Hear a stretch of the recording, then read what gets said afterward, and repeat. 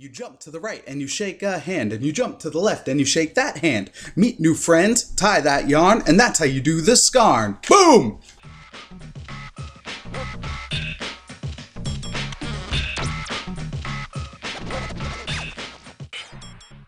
Hey everyone, this is Chris, and you're listening to One Cross Radio, and today we are rejoined by the always handsome and awesome Brad Halsey. Brad, how you doing?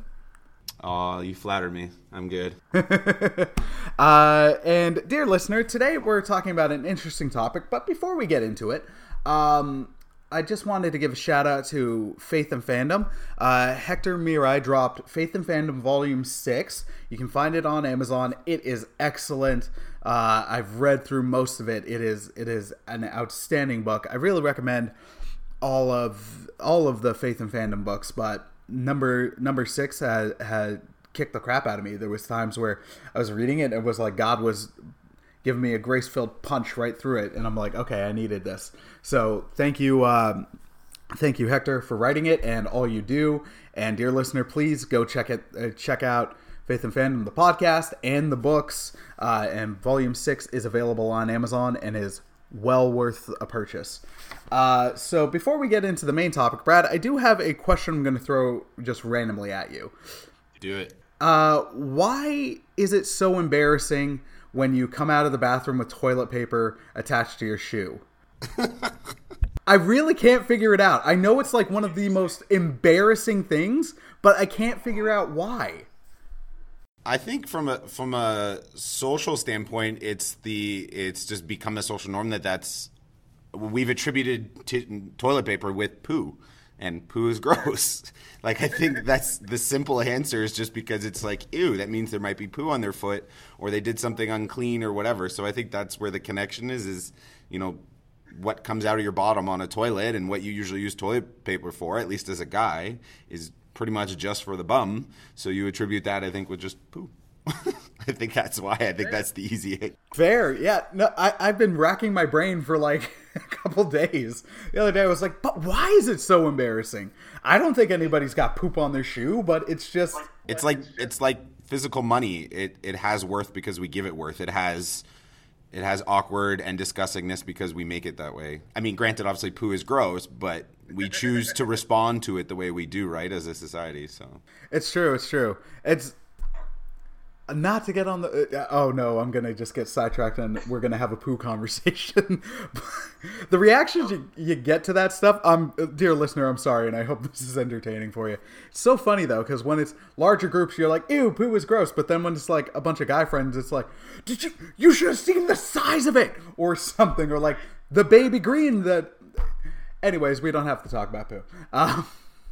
So, Brad, actually, you messaged me about this conversation. I think it's definitely a fun and intriguing one. So I'm going to let you set it up, sir. What are we talking about today? Sure. So this is something that I find over the last, I don't know, maybe several years, and something I started to realize when I was in my early 20s, how significant it is a part of our life as Christians. And I keep coming back to it. And I had a really good conversation with two friends of mine when I was back in Toronto, talking about this influence and stuff. And so all that is to say is it's really just talking about sort of the the contrast between culture and what is theologically true. And so that idea of how culture influences our view on Scripture, the way we interpret Scripture, and so on. Not necessarily the culture within Scripture, which is also really important, but ultimately just the way we view it based on our own culture and how we breathe our views and opinions and stuff into Scripture. I definitely think this is a good and interesting and important topic, just because you can... Even last night, myself and my coworker Tia, we were talking about how culture can influence Scripture, but to like our view of Scripture, but to a negative degree. And I know that's not what we're talking about, but as you're mentioning, I was like, "There's yes and no," but like the flip side of like, okay, well, these are broad, generalized statements because this isn't the topic we're getting into, but live in a culture right now and age where it's like everything's okay, like you need to respond with love and grace, and everything's okay, everything's acceptable. Scripturally, that's not true. But a lot of churches, because I feel like there is a swing where beforehand it's like, okay, we handled responding to these things wrong, and we responded way too harshly and not biblically. But now in that swing, it's almost like, okay, well, we're not going to address like, no, this is like things are sin, this is bad. It's trying to find that ground. But yeah, it's just, we kind of had that topic last night, and then I was really excited about doing this with you today because I'm like, we're approaching that topic, but from a different lens and a different viewpoint. Well, and for me, part of it is that piece. That's the big frustration I have, and part of why this conversation initially came up more recently with me, basically a few hours before I texted you, was because I was chatting with my friends. They go to a fairly, I don't know if you want to say fundamentalist, but very traditional church in the Western stereotypical sense of when you think of a traditional white church in a small town. And I was challenged by it in a couple of ways. One, it was I applaud them for their conviction, and like you say about instead of trying to swing too far the other way, they're like, no, we're going to stay true to this because this is our understanding. But then within that, looking at where the cultural bias is for it. And there's a few examples that I want to broach, but there was actually one story. I was going back into my hermeneutics book from college and really liked this little story that they shared. And if you're cool with it, I just want to read it. Go for it. So just to give context, the book is written by two theologians in the States. It's our textbook we used for the class. They are Southern Baptist. I think it's important just with everything, it's context. So obviously they come with their own bias and their own point of view when they're telling their stories. But ultimately, they use the example to start off this section on what we bring to the text when we're interpreting it, just telling the story about this American boy who is experiencing a Christmas pageant in Ethiopia. So I'm just going to read kind of a piece of it. So, Christmas pageants in the United States are fairly stereotypical. Danny, who's the boy, assumed that this one would be similar. How else can you tell the story?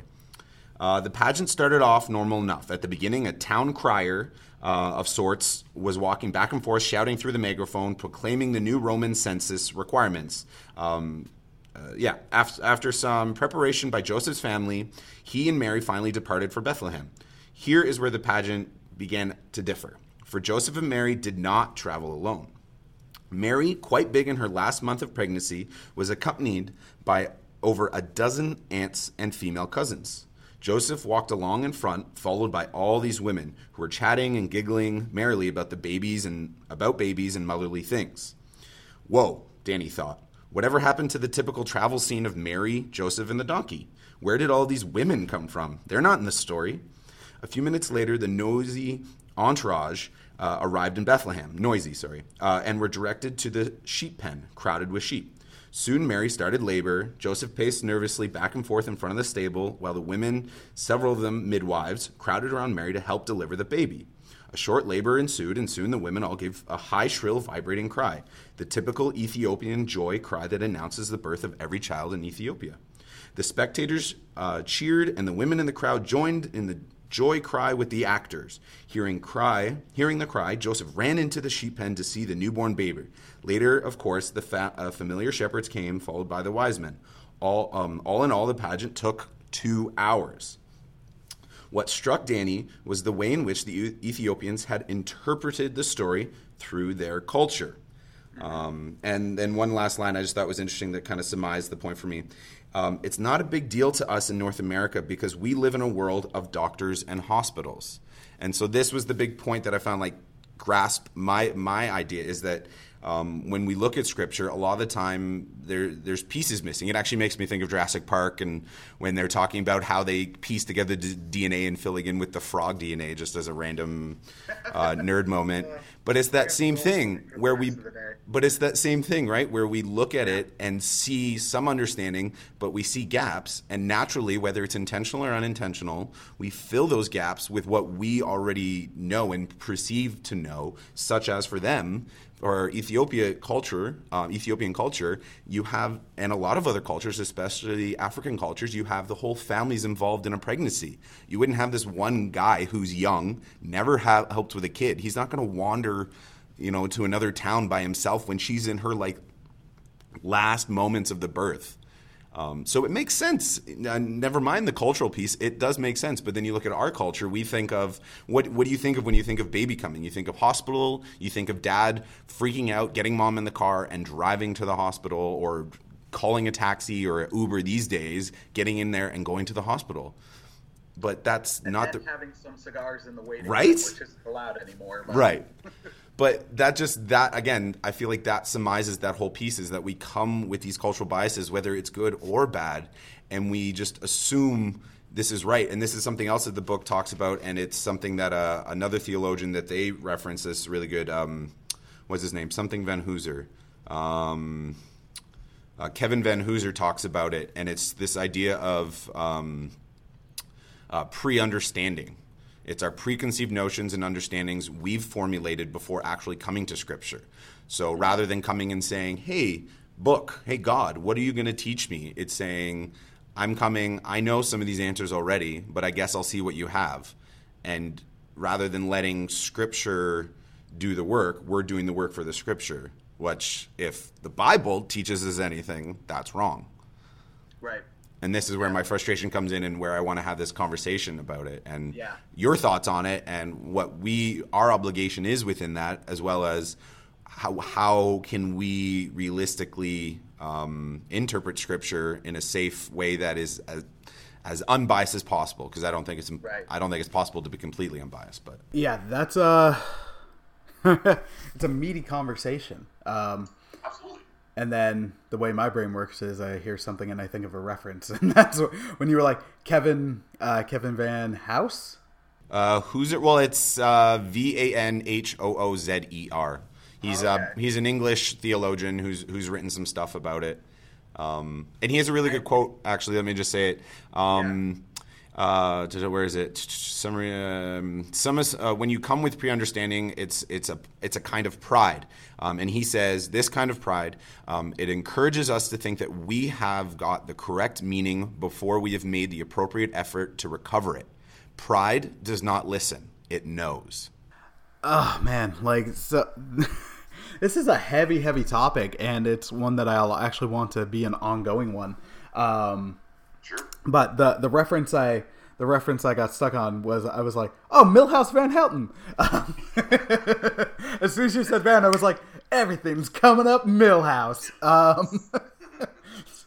I can enter my name, Thrill House.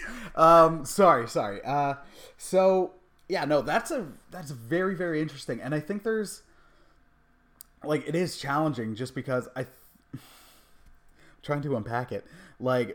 At times you can come to the Scripture, and I think there is stuff where you can come to it where it's like, I know what the word says, but you can still be open to listening to it, because there are things in the Scripture that are that are spelled out and referenced numerous times as to, this is sinful behavior, this isn't okay, this is what the Savior did. But like you said, that can easily become a pride thing where it's like, well, I know what it says, so I know how I can act. Where that's not necessarily what it's saying. You can extrapolate, if I use that word remotely correctly, from the word. It's like, okay, this behavior is sinful, this lifestyle is sinful, doing this means I am falling short of the glory of God, and I am dishonoring God, I am dishonoring my wife. All the sin. But that doesn't mean okay, if I just avoid that, and then it's like, okay, I've made it a list, I can check off this list, even though the heart's not there, the behavior's not there. And how much it's been an ongoing joke, but how much of it can be an issue for pride for someone in the church to be like, hey, I can crush everybody at Bible trivia, where it's like, sure, you might know off the top of your head the Scripture, but how does that play out? How do you live that? How does that affect you? Well, and even that's even scriptural, right? Even the demons know that God is real and quiver at him, but knowing it and living it and feeling and breathing the Spirit is an entirely different experience, right? Yeah, exactly. And then it does get complicated. It gets very, very complicated. And then living in culture where it's at time, I'm a big fan of rebuke, but when done well. So how do you call, lovingly call out a brother or sister to do the ironing, sharpening iron, but then also recognizing at times like, okay, this might be, sometimes it could be a gray area, where it's like, this is, drinking is an example where it's like, this is sin for me because of, it's a stumbling block for me. It does cause me to sin, but it does not cause you to sin. Like, we can't deny the passages where Jesus made wine. Jesus drank wine. Now, yes, it was, the water back then was filthy, so the wine was better, but he also was not getting drunk. But there are groups in the church who have made like any use of alcohol a sin. And others are like, no, they're not advocating getting drunk, but they're like, no, it's not. Like, using any kind of, like, having a sip of wine or having a glass of wine is not a sin. Or dancing, or, and this is a practical example that I know we're going to bring up, tattoos, where now there is tattoos in the Old Testament, but that, like, saying no in the Old Testament, how do you reckon? That's a heavier conversation in the terms of, like, you can point to something from the Old Testament, but then Jesus answered the Old Testament, still not invited it, but you got answered the Old Testament, but also didn't say ignore the Old Testament. But there's a lot of stuff from the Old Testament. He fulfilled it. There we go. I could not words. He fulfilled it. And if I can just briefly speak to that point, both generally and specifically to the tattoo one, because for those listeners who aren't aware, I have quite a few tattoos. And they're awesome. Oh, thank you. Well, and again, my friends who I was chatting with when I was in Toronto, I was only with them for like a day and a half, but we had some amazing talks. And one of them had a very strong opinion about tattoos, and without us actually even talking about it, which I think also just speaks that much more to what evangelism and sharing your faith needs to be, without me sharing anything about it, I completely changed his opinion on tattoos. Because of the way I presented myself. He told me this at the end of the time I was hanging out with him, because of the way I presented myself and what they meant to me. Because again, for those who can't see, pretty much 95% of them are scriptural references. And so just the two pieces with that, one from a hermeneutical standpoint, which is interpretation of the scripture. One thing that time and time again I came back to in my hermeneutics class and just talking with people about interpretation, is you need Scripture to interpret Scripture. So Old Testament says it, New Testament says it in a different way.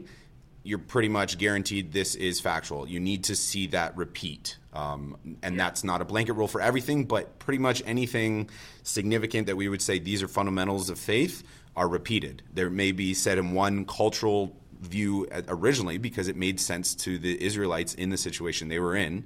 And then when Jesus came, when there was much more of a society, he revamped some of them. He didn't abolish them. As he said, I didn't come to abolish, I came to fulfill. And that fulfillment is basically doing away with some of the little nitty-gritty things and simplifying it. In some ways making it simple and clear, but also challenging us more, because it's more than just go wash your hands and you're good. It's talking about the internal, the heart, which is so much deeper. Yeah. And then just the other piece with that tattoos, the only really references I've ever come across with that is in Leviticus, and it talks about not marking your body. And the cultural and just contextual point of that was because they were trying to differentiate themselves from Baal worshippers and other pagan worshippers at the time who used marking of their skin, not necessarily tattooing, but it was more so scarring of themselves. But even if it was tattooing, as a way of saying, this is how I show that I'm worshiping this God, which is obviously a false God. And so God, coming to Moses and coming to the leaders saying, you can't do that because this is what they're doing and we're trying to differentiate ourselves. And so there could still be an argument to say, well, you're not differentiating yourself from those of the world who have tattoos. I would say otherwise, because it's pretty clear, according to my arms, that there's a faith component to my life, and I can't hide that. I mean, I could wear a long sleeve shirt, but even then I have it on my wrists. And so for me, it's living and walking my faith. Even when I'm having a crappy day and I'm a jerk, it's still there, and I still have to account for it to people. But with that being the only component of it and talking about in that time, I can feel confident in myself, in my conviction, and know that I am not doing anything against God, because I am not aligning myself with pagans, with false leaders, but instead I'm trying to share my faith and show it in a way that makes sense to me. Yeah, no, and I really think that was a great summation and a great counterpoint, because I tend to agree with you on this issue. I have no biblical beef with tattoos. I find the fulfillment, and then as you mentioned, the markings. But then also, like, as you went through, you're like, the majority of your tattoos are scripture based. Like that's evidence of your faith. And to tie it into the wider topic, like as we're talking about how much of this is cultural impact, like tattoos really used to be a bit more of a niche, and that niche was punk rock, heavy metal, like, and other subcultures. Or gang related. For a lot of people, it's gang related. Being in a biker gang, yeah, biker gangs, like it all had, to the church and to wider society, a negative connotation, because a lot of, not that everybody in those groups, well, except for gangs, because gangs are bad, but like everybody was just like, well, if you've got sleeves, then you're a delinquent, like you're a punker, you're a gang member, you're this, like you can't have this. But same thing with mohawks and certain hairstyles, or even certain styles of dress. Like sometimes you can understand that. Like I remember in my teens when I hung out with, like I had some friends, but those friends in their teens used a fair bit of drugs, and I dressed in a certain way. Like I wasn't imbibing in any drugs, but I did not necessarily always look the most presentable. Brad remembers, because he knew how I dressed then, where it would be like huge baggy jean pants, torn jean shorts on top of them, a huge chain, like a giant afro. And every once in a while, like in going into a store, or if the police were coming by, we would get the look over. Now, I'm like, in retrospect, I understand why entirely. Like, a lot of people who did shady things happen to dress that way. It's not to justify, that's just to explain.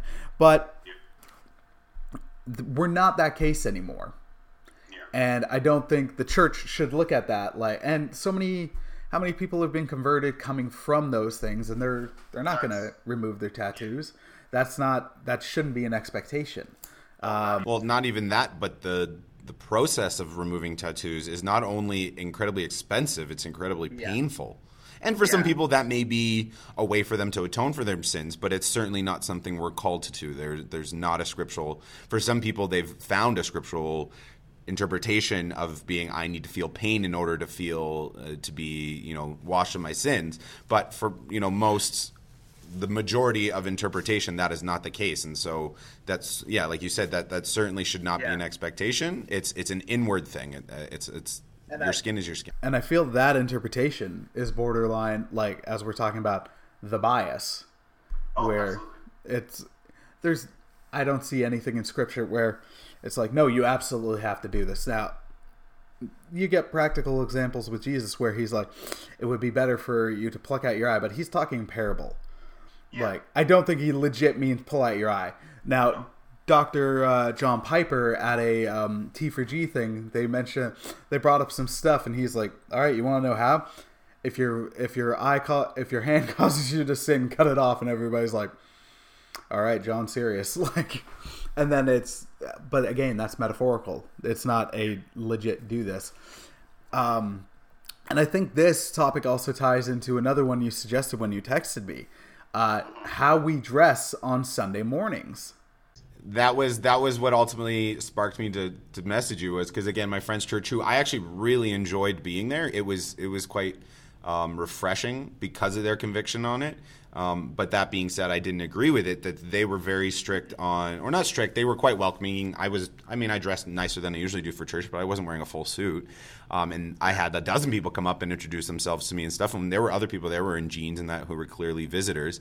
But their general teachings, and also the teaching of the text that they were using for their Sunday school, was quite vocal about the importance of the appropriate dress on a Sunday, because when you didn't, the chance of backsliding into sin was much more apparent. That was basically what the text said, from this writer who's an independent Baptist theologian from the States, that my friends don't entirely agree with, but their church is, using his text that he wrote. So obviously there are people in their church that believe enough that they can teach from it. And so I had some concerns from that. Actually, the biggest concern I had was reading some of the later areas, and he was talking about being careful with, watered down Christian teaching from people, and he shared a big list, and C.S. Lewis was on it. And I was like, "What? That guy, I love that guy." I think, and I think that was also my own bias, is why I was upset by that. But also looking at the bigger thing of, I feel like this guy is trying to swing so hard against, the secularized, postmodern, whatever you want to call it, Christianity, that he's going so far the other way to make sure there's no room for error. Which, again, I can understand, but I don't agree with. And so that came back to the suit thing. Because my question with that is, when you talk about you need to be traditional or whatever, two things there. One, culturally, suits are not traditional for everyone. Not every part of the world wears suits as a normal thing. So are you saying they're wrong, or they need to do it their way or your way, or what? But then also, at what point in history was it traditional? Because you talk about, like, their church also only sings traditional hymns. Never mind the fact the word hymn just means any worshiping song to God. But are we talking the OG, like, bar tunes? Yeah, like they have the book. They have the hymn book, and that's what they sing from, which, again, I enjoyed. But my question hymns are awesome. But my question for a group like that says you have to do only those is, at what point are the songs not okay anymore? Because those songs were new at some point.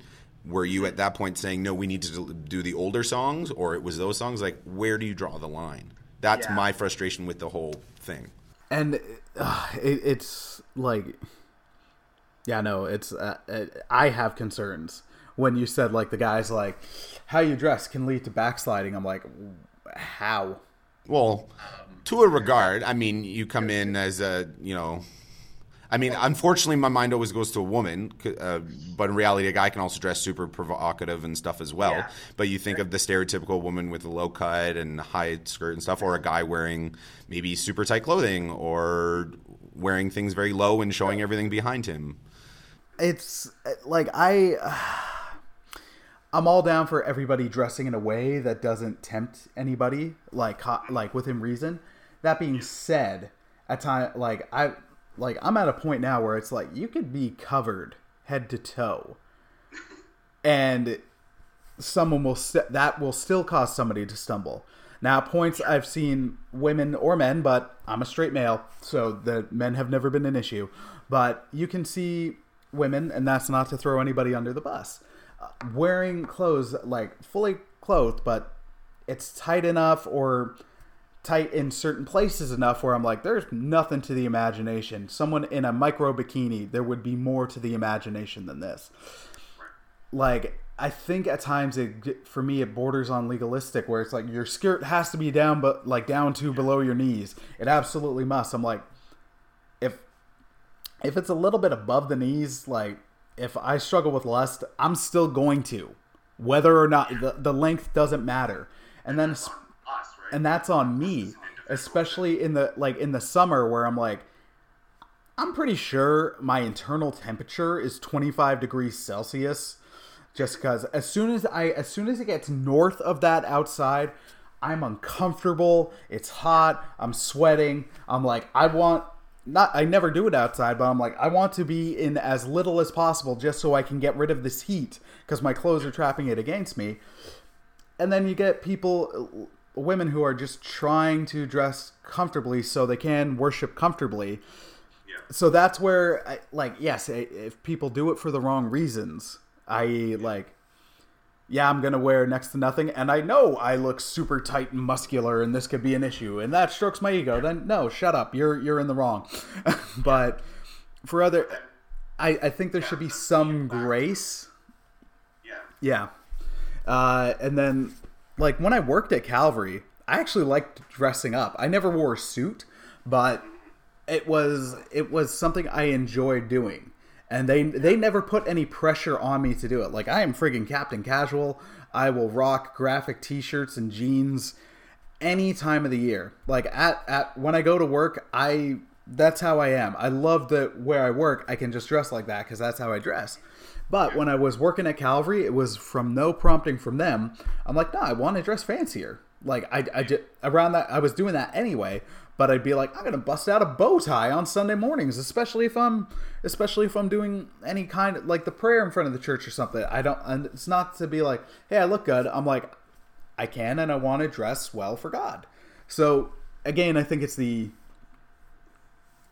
heart of the matter. If someone wants to dress up on a Sunday morning, friggin' A. go for it. But if it's like, no, you have to, and this is, you brought up a great point. Like cultures, it's not a cultural norm in North America for everybody to rock a suit and a dress. And then how would you handle the cultural norm in other countries where it's, hey, nudity is an everyday occurrence in non-sexual context or what have you?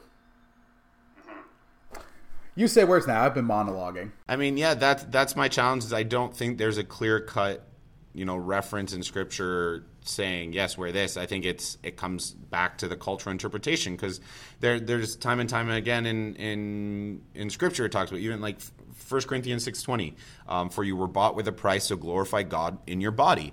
That can easily be interpreted, especially from a cultural point of saying that means no tattoos. That means I need to look my best. I need to be clean cut. I need to be all those things. And so that's my challenge. Is I think it needs to be at a point where it's, like you said, it should be from the heart and it should be comfortable. If this is what you feel called to do, then do so. And maybe it even is the reality of not being part of that body of believers in that church if you can't align yourself with that. That's something I really appreciate in the conviction of my friend who goes to that church, because he's even a deacon there, and he doesn't agree with every teaching that comes out of the pastor's mouth, but he's still committed to that community, for the community, for his family that attends that community, and the community that they've built there from the time he was a child. And so I commend him for that, because I think that's the other challenge that you face too, is if you walk into a church, and I did this a lot in my early 20s, and immediately found something I didn't like about it, you immediately wrote off that church. And then that's when you get this generation of people our age or younger than us now who basically just church hop, because it's easier to find something wrong and then move on to the next community than commit to something. This idea of commitment is so hard from people today, because the reality is also we live in a culture of being uncommitted and being very self-oriented. Or as you were talking about church hopping, it's like, or on the other side, you get people who are like, oh, I go to like 3 or 4 different churches. It's like, really, why? It's like, well, here I love the children's ministry. This one, the worship's hot. And this one, I really like the teaching. It's like, it's great that you can get, definitely get teaching from multiple sources. That's why I'm thankful for podcasts. I keep up with Calvary's sermons through that. And then you can hear like Ask Pastor John or any number of things, like any good Pardon? You're not listening to Steve? Oh, no, I listen to Forwards, but they're not on Podbean. Oh, okay. Yeah, they post theirs on their website. Yeah, no, you access theirs through the websites. Calvary's on Podbean now, so then I just, whenever they update, it auto downloads if I open Podbean and I'm connected to Wi-Fi. We live in an age where we can get a lot of stuff, but then at the same point, like if you're at three physical different churches, like how invested are you in any of those communities? Not to say that you can't, but I find that challenging, because it can be challenging to get invested in one community at a church, as we are very, like you said, at times self-preserving or self-serving, and it's easy to put your guard up for one, like a church family, let alone a bunch of others. So it's interesting. Yeah. Well, and I think ultimately it all, and this is what came up yesterday chatting with my friend here, who's, I guess, basically my mentor. He's older. He's older than my dad, and I meet with him occasionally. But he... I'm a dad. Yeah, he reminds me of my dad, too. It's kind of funny. But he works for an organization called Faith Beyond Belief, and I guess I'll do a little plug for them. They basically are trying to offer programming and stuff to answer issues around worldview, and rather than things, whether that's homosexuality or other topics where the Christian population, unfortunately, either just kind of bends over or doesn't have a response to, they're trying to come with a biblically grounded, love-based response to that and have a conversation around identity, because it's more than just a sexual orientation. It's an identity piece. But one of the studies or classes or whatever that they offer that he's been doing a lot of is a worldview course. And they talk about, your worldview, and ultimately that comes back to the cultural influences and stuff. And so that's really where I think a lot of this is ultimately rooted in. It's our worldview, because our worldview, just like our cultural bias or whatever you want to call it, is impacted by everything around us, by our upbringing, by the church we went to, by the teachers we listened to, by the books we read, the music we align ourselves with, Christian or non-Christian, all the way down. It all affects our worldview. And that's so crucial for interpreting the Bible, because our worldview should be defined by the Bible. It shouldn't be defined by the world around us. And unfortunately, I think that's the mark that we're all falling super short of, and that's why you have these huge groups. It's crazy. I don't know if you've ever heard of the Barna Group. They do these studies, these like spiritual studies, and they've been doing it for years. And they did one, came up in the conversation, and my friend Ian had mentioned it before. They did a study in 2006 of, I don't know how many, like 4,000 or 5,000 adults in the States, to see basically, to find a tangible number on who was actively an evangelical Christian, which evangelism is kind of its own sect of Christianity, but it's very much what most people would align themselves with in the Western world. Idea of sharing your faith and faith, having salvation through faith rather than through action and But they basically did this study to see how many people met the mark of being an evangelical Christian, and they had 7 points. And the 7 points were, you're a born-again Christian. So basically they didn't use the words born again, but they basically said they have a personal commitment to Christ. They believe when they die they're going to heaven, and that's from confessing their sins to God. So that's 1 point. Saying their faith is very important to their life. That was another point. Believing they have a personal responsibility to share their faith with Christians and non-Christians. Believing that Satan exists. Believing that internal salvation is possible only through grace, not through action. Believing that Christ lived a sinless life while he was here on earth, and asserting that the Bible is accurate in all that it teaches. So those 7 things people would need to align themselves with. So they did a study and asked all these people, and it was interesting, the results, because never mind the fact that it was like 80% or something basically said, yeah, I would call myself an evangelical Christian, of the people they spoke to. But after giving them this wide variety of questions, including ones that basically gave them the answer to these 7, only how much percent do you think actually meets the qualifications to be an evangelical Christian according to these points? I'll say 20 to 25%. 8%. 8% believe all these things. So that means there's people out there saying, I'm a Christian, I believe in God, but don't agree with Satan exists, don't believe that heaven exists, don't believe that the Bible is true. And so this is ultimately, I thought it's staggering, and there's all this data, there is there. Again, it's Barna Group, and you can look them up and see some of the stats, and it's kind of scary because it just shows why we have such confusion in the church, whether that's how we're interpreting Scripture or even just how ultimately it's how we're interpreting Scripture, and therefore then how we're sharing and agreeing with theology, is because people have such skewed views already that it's impossible to have a clear, non-bias foundation if you can't even believe the things that I would say are foundational to the Christian faith.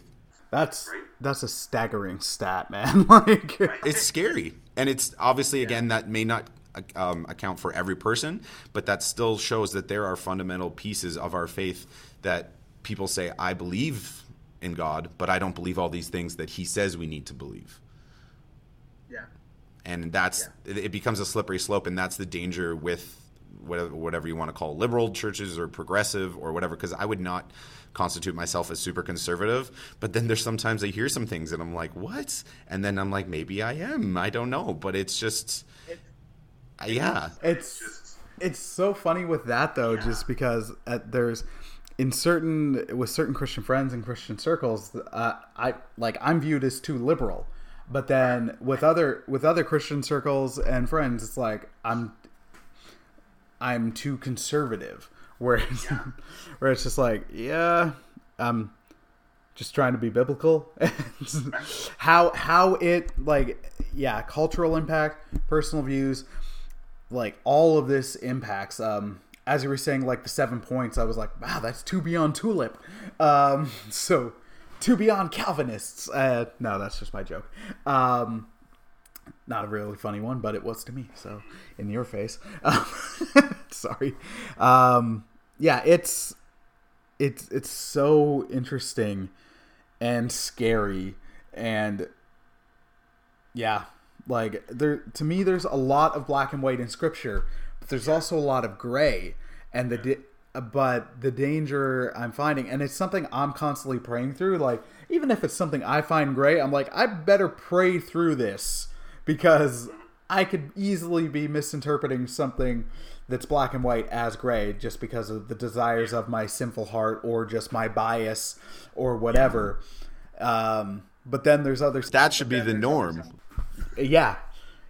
That's the scary thing, is that somehow that is some sort of revolutionary thing to think, oh, I should be thinking Bible first versus what my pastor says. That is some sort of revolutionary or out there idea that's crazy. And that's the thing I appreciate. I'll specifically call out Pastor Matt from St. Clair, but also Pastor Daniel and Pastor Isaac from Calvary. Before any sermon, or every sermon, I should say. Also, I know Will, who runs our Mishfam, who's interning at St. Clair, and then Pastor Dave, who is also at Mishfam and has been on the podcast. Every sermon, before they go into it, they'll broach the topic, but then we're like, now let's take some time to pray, and then they're asking God to reveal through. So it's also not just their words, but God's word. When Daniel took over before I left, like he had just been there a couple months, and he was very much like, I want you to read along, because I don't want you to just take my word for it. Like, you need to read God's words, and I don't want you to just take my interpretation. Like, read through it. If there's a difference of interpretation, let's have a conversation. I'm like, that's friggin' awesome, because you can find a video online. Joel Osteen, who I have a number of disagreements with over everything, and I'm not saying he did this maliciously, because I don't know the full context. I've seen the video, and that in of itself is still bad. As he was saying, like, I can't remember the exact scripture, but we'll pretend he said Joel 5 says this, and then the person making the video put up the scripture of what Joel 5 said. Not only was it not remotely connected to what Osteen was preaching about, it was completely different, like, contextually and everything. So I don't know the full context. Even though I disagree with Osteen and anybody in the prosperity movement, I do try to pray for. I do pray for them, because we're told to pray for our leaders. We're told to pray for our enemies. We're told to pray for those who persecute us. We have no reason not to be praying for people we disagree with. But even still, just like that, and as in the video it's panning, I'm trying to see people reading their Bibles, because I'm like, this is interesting, because this cat's saying something that's not there, that's not connected. So shout out to pastors who actually do that. I monologue. No, that's great. And I do the same. Like, I challenge whether that's my pastor at our small church of 20 people, or that's a church I'm visiting. I always have usually two things: my Bible and my phone with the Blue Letter Bible app, which is basically, it has, just like the Bible app, it has like a whole bunch of translations, but then it also allows you to cross-reference. It shows commentaries and a whole bunch of other stuff there, content that's really good. And I feel like that is so crucial, because you need multiple sources, whether that's people of different denominations, different leadership, different whatever, but you need those, just the same as I'm a big believer in checking different translations, because even from translation to translation, there can be confusion in the interpretation. Even if you come with the most unbiased view ever, it can still be confusing, because it depends on what your objective is when you're looking at it, but B, also how you're looking at it. Are you looking at just one verse on its own? Because regardless of translation, that's usually risky, because you don't have the context. But are you looking at the whole book? Are you looking at just this paragraph? Whatever. So it's so important for that context, because those are the kind of steps that we have to take, both, like you said, taking that time to pray and thinking about it ahead of time. as well as, talking to yourself essentially and being like, what biases am I coming in with? But then also looking at the broader piece. That's such a fundamental piece of hermeneutics and interpretation, is looking at the context of the larger scope. Because you look at Romans or any of the letters that Paul wrote, you can take a few verses and get a really good message out of it. But how many times have you had someone write you a letter and you only took, 2 lines out of that letter and then you didn't read the rest of the letter? Like, that just seems absurd. So you need to take the larger context of the message that's being sent there. Even the larger Bible. That's something I found through the hermeneutics as I, tried to challenge some of my understandings, especially of Old Testament, things that didn't make sense. And we're like, what? Seeing the larger picture, broadening that out, you see time and time again the love that God has for his people and the patience that he has for them. But you need to take that time and take those steps. And I think it's ultimately, unfortunately, is laziness on our part. Yeah. And that's what we... On that challenge, I'll now try to find the link. Hey, and that's what we have to do, right? We have to do it with love, but we have to challenge one another to be like, you should dig a little deeper into that. Or maybe it's not this thing. But that's the only way that I think that we can not truly be unbiased, because I think that's impossible, but to get the best image we can is you have to take those steps. You have to talk to others. You have to talk to your leaders. You have to challenge your leaders. You have to pray for your leaders, all those things. But it takes time and it takes effort that I think a lot of the time I know I'm not always willing to put in. But we have to if we want to truly have an understanding of this God, and if we truly think that this God who gave us everything, if we truly believe in him, then I think we can spend a few extra minutes, looking up a commentary or looking up and reading a few extra verses. I think with that as well, like as we're talking, as even that friendly challenge with the admit it, lazy, but I'm exhausted, man. But still, like it's so easy to just look up a video.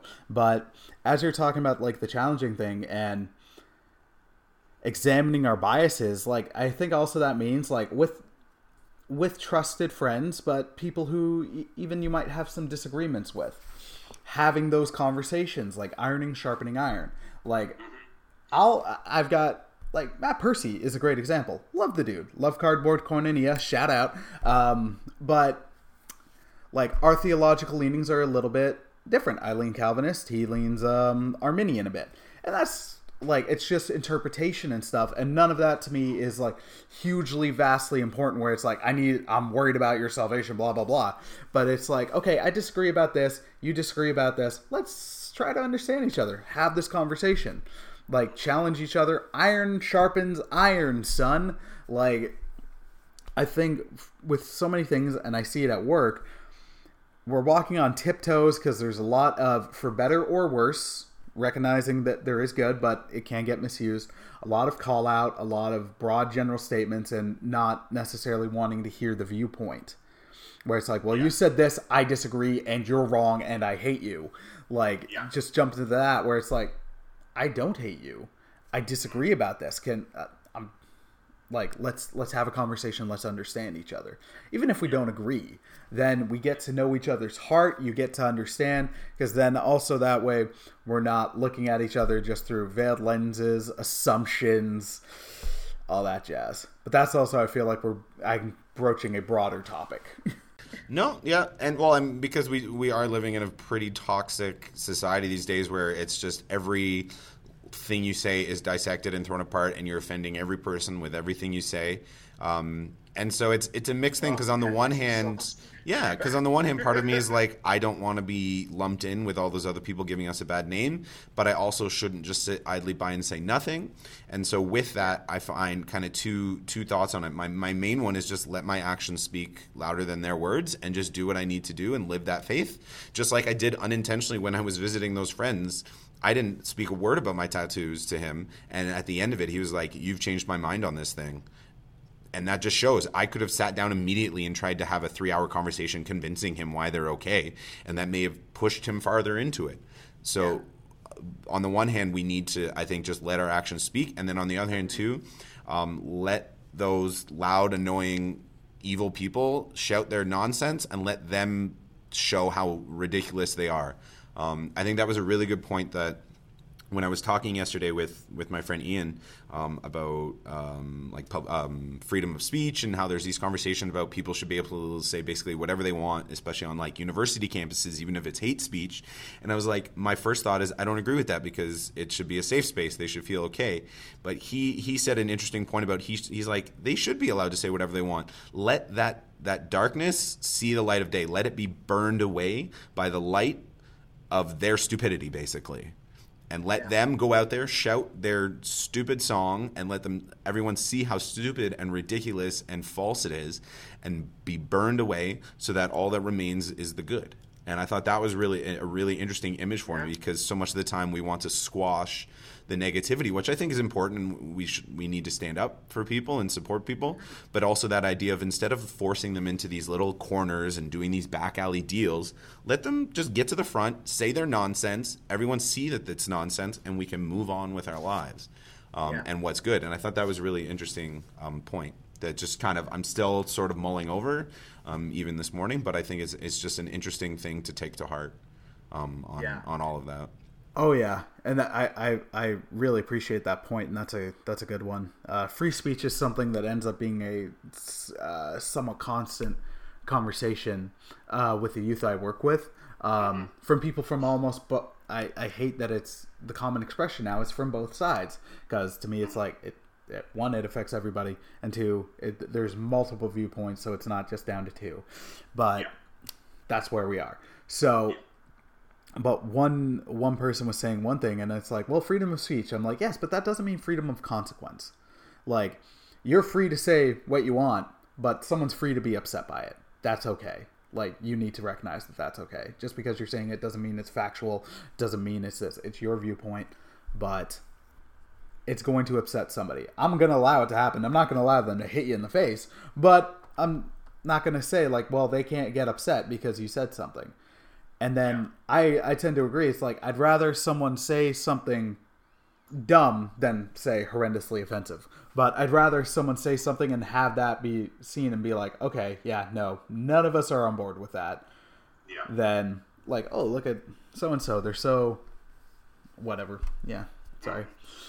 I'm trailing off. No, that's okay. And I think we can wrap it up. I know my just big thing, my takeaway is just this quote, I think it was in my textbook. It's the challenge, just going back to the cultural interpretation and just really being aware of how we interpret Scripture with our own biases and everything, is the challenge is to critique our culture with the Bible and not vice versa.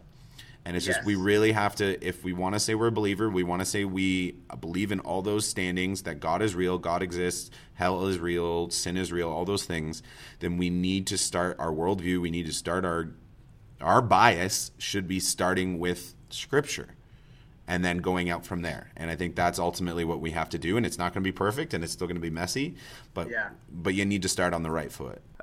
Taking a viewpoint of God and Scripture first. What a novel idea. But I know that's not knocking you. I'm with you. I'm like, it shouldn't be. It should not be a revelatory thing, but it is. Yeah, it's crazy that it feels like it's some sort of epiphany, but this is what we're called to do in Scripture. Like, exactly, that is where we're supposed to start. And if we're not doing that, then we're doing something wrong. And this is, and absolutely. I don't need to go down another tangent, but that's just where it needs to start. If ever you want to go on a tangent, by all means. Tangents are what I do, son. A good 50% of the podcast is tangents. Yes.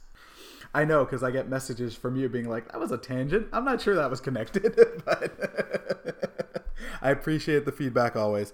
And Brad, thank you for bringing this conversation forward. I really, really enjoyed it. And dear listener, I hope God spoke to you through this conversation and through what Brad and I were talking about.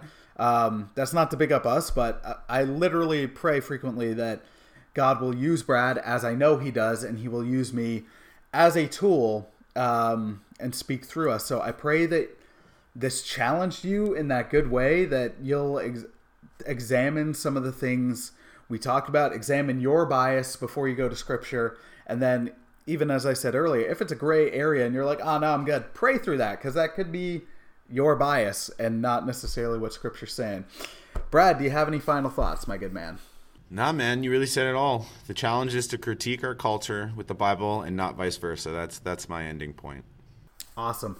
All right. Well, Brad, thank you so much. I'll make sure I get that link to the that sounding awesome but also frightening study with 8% of 80 people. Oh my gosh, no. 8% of the population in 2006 in the U.S., yeah. Ugh, it's terrifying. I'll try to get that link because I definitely want to review it, and I'll share it so the listener can hear it. So, not hear it, read it. So, dear listener, thank you for listening. I hope you enjoyed today's episode. Keep Brad in your prayers and all that he does. Brad's a great guy with a great servant heart for the Lord. You can follow him on Instagram and the Kofi.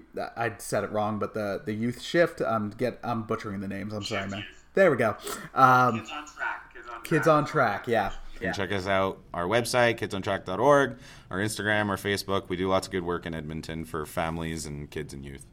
I put the links in the last time you were on. I will put them again. All that being said, thanks for listening. Hope you enjoy, and God bless, my friends. Take care.